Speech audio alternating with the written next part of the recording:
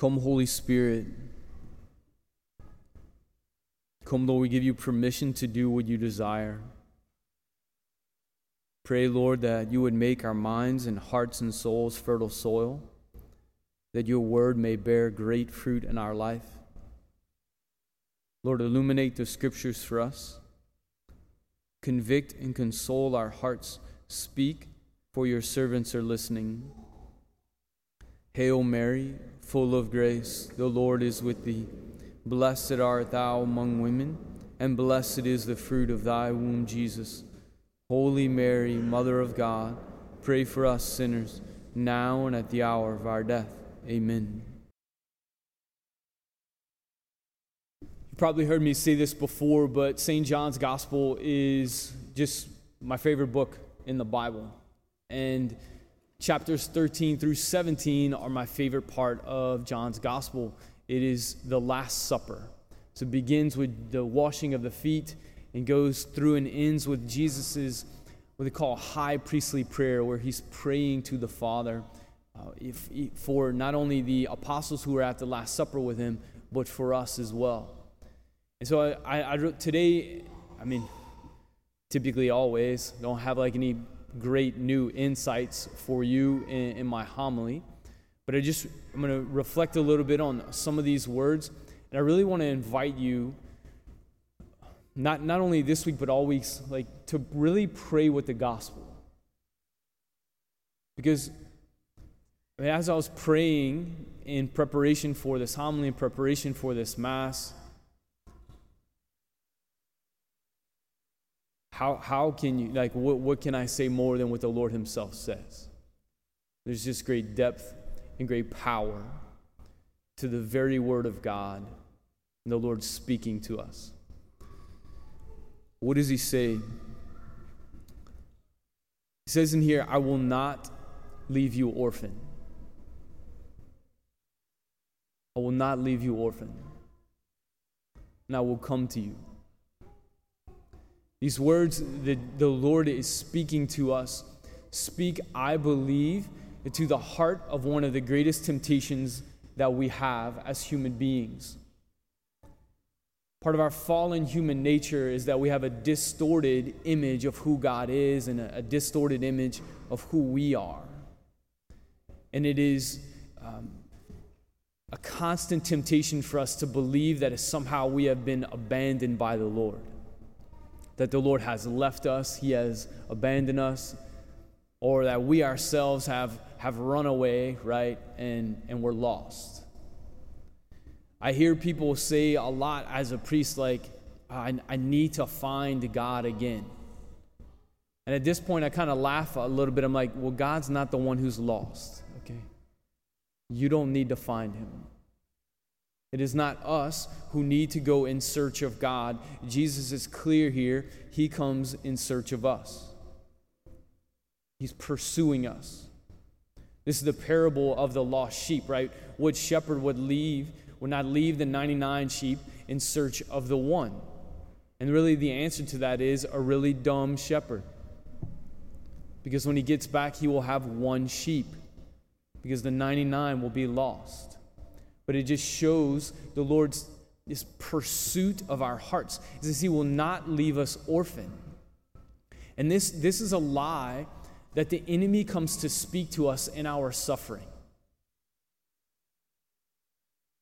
He just consistently, you are not a beloved son, you are not a beloved daughter, God is not a loving father, you are an orphan. And no one's coming for you. No one's coming for you. And so what Jesus is speaking is to the very core of our being. The very core of our being.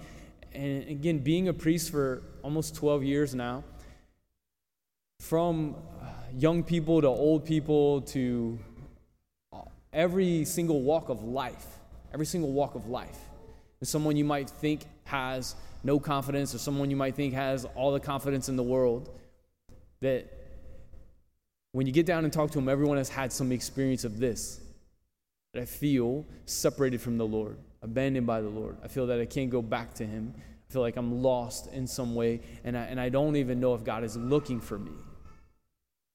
I remember as a young boy, I had the gift of growing up in New Roads.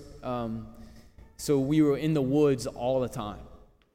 And I don't remember exactly how old I was, and I think we were out like preparing for hunting season, and we were in the woods, and at some point I got separated from my dad, my brothers, my cousins, and I'm walking around in the woods, and I realized like, oh, I'm lost.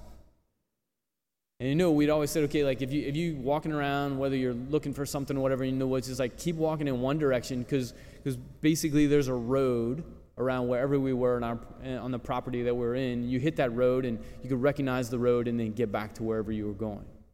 Well, for whatever reason, I'm like, okay, well, I'm going to walk this way and I'm going to hit the road.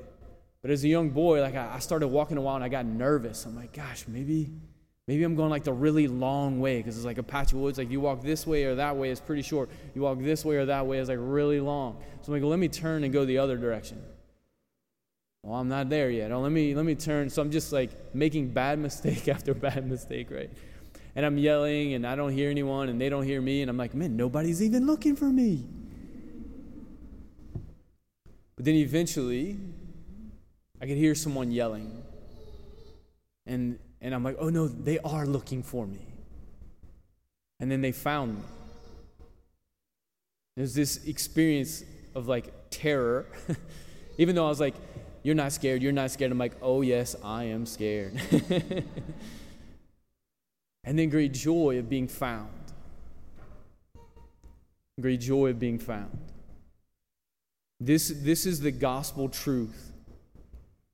That the Lord says, I will not, whatever situation that we're in, the Lord will not leave us orphan. And that He will come to us. That He will come to us. And this is the truth of the incarnation, that Jesus being born in the flesh. This is the truth of the cross. This is even the truth of like Jesus entering the tomb. Like the place of death. That He even goes there to go get us. So that we know that we will not be left alone and that we will not be left orphaned. And so wherever you are, whatever situation, whether you're feeling that right now or later, believe in this truth, particularly against the lie of the enemy who says that God is not concerned with us, that God is not looking for us, because we don't need to go look for Him. It's for us to like be still. In those moments to be still and to let the Lord find us. Because when we're trying to fix it, when we're trying to prove ourselves, when we're trying to earn something, we're typically just like walking around in circles in the woods, getting more lost. And the Lord's asking us, just be still and let me pursue you and let me find you. Because I will not leave you orphan. I will come for you. I want to particularly to speak a little bit to those of you who are at home, celebrating Mass with us in your homes. I know you're probably a bunch of different emotions that are going on right now. I know even now as you're in home, celebrating this Mass, and again, maybe a bunch of questions in your mind and in your heart. The Lord does not leave you orphan. And the Lord is not bound by physical space. I mean, Jesus says very clearly, we said this at the beginning, that Jesus is clear, like, behold, I stand at the door of your heart and knock. And if you but open the door, then I will enter and I will bring my Father with me, and we will dine with you and you will dine with us. So the Lord is not leaving you orphaned in your home, but He is with you. Emmanuel. The Lord is with us. And so an invitation again that when we now and at the time of Holy Communion here and every moment of the day, and even as we go home, hopefully this reality of spiritual communion that we've kind of been forced to practice for a while will help us be aware that like we can do that 24/7.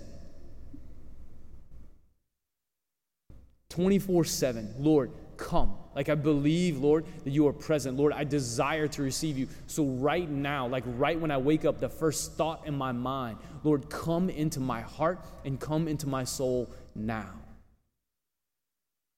Come. And for those who are here, again, it is really great to have you here. That as you going to receive communion today, as I mentioned, like we're going to come to you. And so in this sense, at this time, like if at any point during this pandemic, like you felt alone or orphaned by the Lord or by the church or whatever it is, that today in a practical way, like the Lord is coming to you. You just need to be still, and the Lord is coming to you. So I just want to invite us all to take this gospel passage and to pray with it throughout the week. To take these words, maybe place them on your bathroom mirror, on your refrigerator. We probably spent a lot of time on the refrigerator over the quarantine. To pray with them. And in those moments where you feel alone or lost or anxious, speak these words. I heard a Protestant preacher one time, he said, you have to preach to yourself sometimes. To over and over and ask the Holy Spirit to speak these words to you. I will not leave you orphan. I will come to you. And then Jesus says, on that day you will realize that I am in my Father, and you are in me, and I in you.